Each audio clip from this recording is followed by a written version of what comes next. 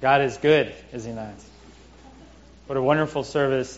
This has to be one of my favorite services to do, and to witness a baptism, and not just to see this for someone else, but to remember our own baptisms. And the day in which we were taken from who we were and called loved, called living. Incredible, incredible moment. The church I was at before I came here to Seattle, the church I served in St. Louis, was a church plant, and it began first in a backyard, then it moved into a church building, and by the time I left St. Louis, it was worshiping in an attic. So let us always be thankful for our German beer hall right here. So it was in the attic. It was the attic of a theater.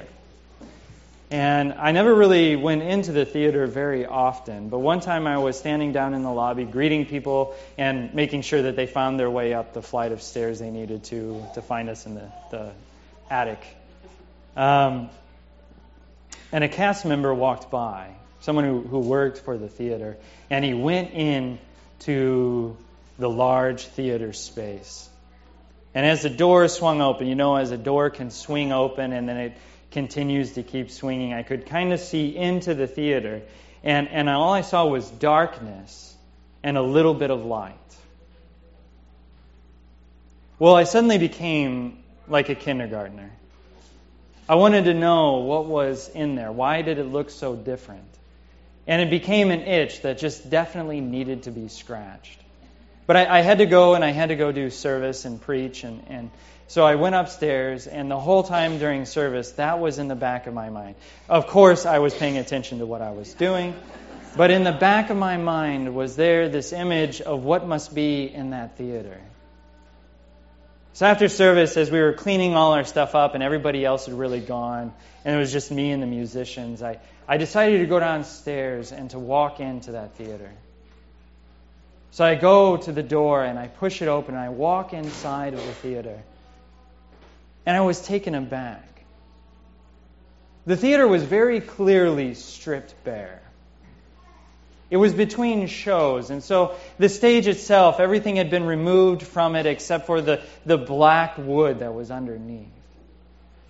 And the walls behind in the backstage area were bare in their own blackness, so that it was ready to be primed for the new show.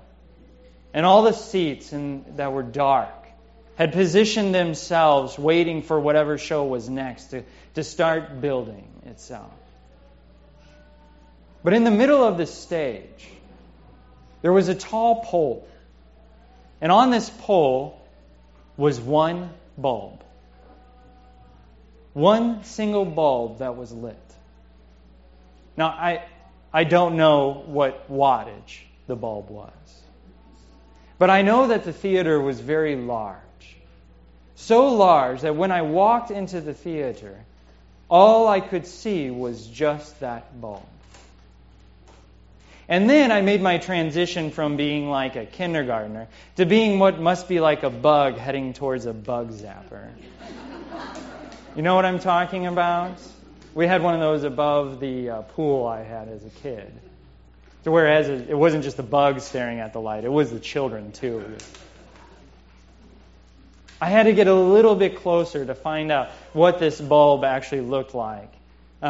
Whoever has the flipper, would you mind moving forward? I forget. Yes. Looked very much like that. The old type of bulb, So as I walked into there, and I was standing in the darkness myself, I thought I'd get a little bit closer to examine what this was actually all about. I had varying reasons in my mind. Maybe it was because someone might trip over the stage in that darkness, or maybe it was because it would take too much to turn the lights on and wait for them to warm up to do just simple odds and ends in the theater. But I wanted to get a little bit closer. So I started my journey towards this single bulb in the middle of the theater. The thing was, as I got closer, naturally the light grew a bit stronger in my eyes. And so that as I would turn my face away from the bulb, to look either to my left or to my right, or around me in any sort of way. I was actually blinded. All that I could actually see was the image of the bulb itself as I looked into the darkness that had surrounded me. I can't help but think that maybe this is exactly how the disciples must have felt during the transfiguration, where they looked up to the Lord as He transfigured into the bright white light. That if they just turned their eyes away from Him, all that would be left imprinted on their retina was the brightness of the Lord Himself. Maybe this is a little bit like what Paul felt on his own journey, where the Lord appeared to him suddenly and said, "Saul, Saul, why are you persecuting me?" And blindness came over the eyes of Paul. Suddenly I began to feel a little bit what that must have been like, to have suddenly the light come into your life, to where it itself from the Lord is so blinding that there is no possible way I could ever see again the way I saw before. That everywhere I looked, the imprint of that light was to be seen on every single inch.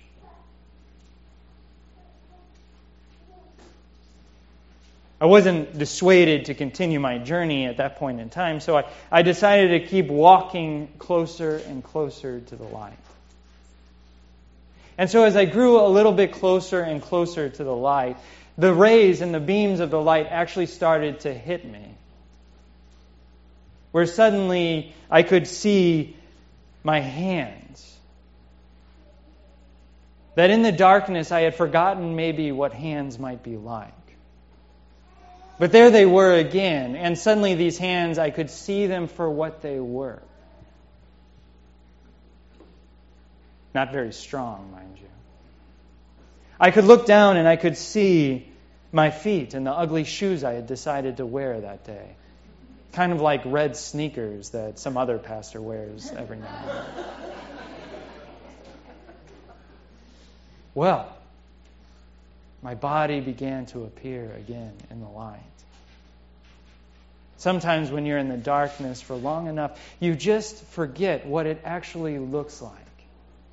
You forget the reality of the situation. Hiding in the darkness cannot just hide away the things that we do, but we try to hide ourselves away as well. But it wasn't just myself that I could suddenly start seeing. I could actually see the things to the right and the left of me. I could see the things that were above and the things that were below, and I could see the aisle that stood in front of me. Suddenly, everything else that surrounded me became visible as well. Much like ourselves when we come into the light of the Lord, that all parts of our life become exposed to the light. Every nook and cranny that we wanted to remain hidden. The parts of our lives that we don't like to admit.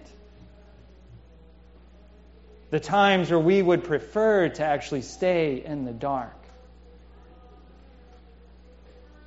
The chairs to the side were suddenly becoming alive to me. I could see their character and texture, much like we ourselves can see our character and texture in the light of Christ. But it's not just the bad that becomes illuminated with Christ. When the light of the Lord comes into our life, we also see the good. We see every part of our callings in life and how in each and every one of those callings, suddenly they mean more than they've ever meant before. That in the conversations that we have with each other, that suddenly those become times which the Lord is active. The work that we do in our workplaces means something. The hands that we use in our garden both grow something of the Lord's and become filled with the dirt that He even created. My, what it is like to suddenly walk into the light. To have every part, the good, the bad, brought to light. Unfortunately, at this point in time, as I'm standing there, as I can see myself in the light, I realize that maybe if somebody else came into the theater, they would see Brad Malone standing there randomly in the middle of a theater, dark, empty middle of a theater. I was exposed. You could see me. What would the hip musicians say of me standing there staring at a light? I needed to step backwards. I needed to get out of the light so that there would be no way that someone could see who I was. Maybe I could convince myself to just step back a few steps and sit back in a chair where it is dark. Maybe I could take a load off there. Maybe I could hide a little bit better there. I could even find entertainment in staring at the light for hours from that far of a distance. How many times have we ourselves, as we are in the light, have been coaxed into doing the same thing, to backing ourselves away, going back into the darkness of our lives, going back to where we even came from. I knew as I turned around towards where I had come from exactly how to get back. The door was just directly behind me. After all, I'd already been that path. It was predictable. I knew what was there. How easy would it be to turn around? So needless to say, I turned around. I faced the back of the theater.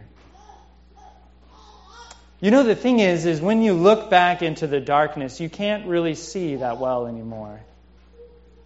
And you realize that as you walk yourself back into the darkness, that when you were able to see your body and see your life in the light, that you actually had ability to be creative, to see something you've never seen before. Every part of your life had become something new, and instead I wanted to go back to the old, to the dark. What was it that I was missing out on? What was it that laid there by that bulb? What was it that was in that light that I wanted to see?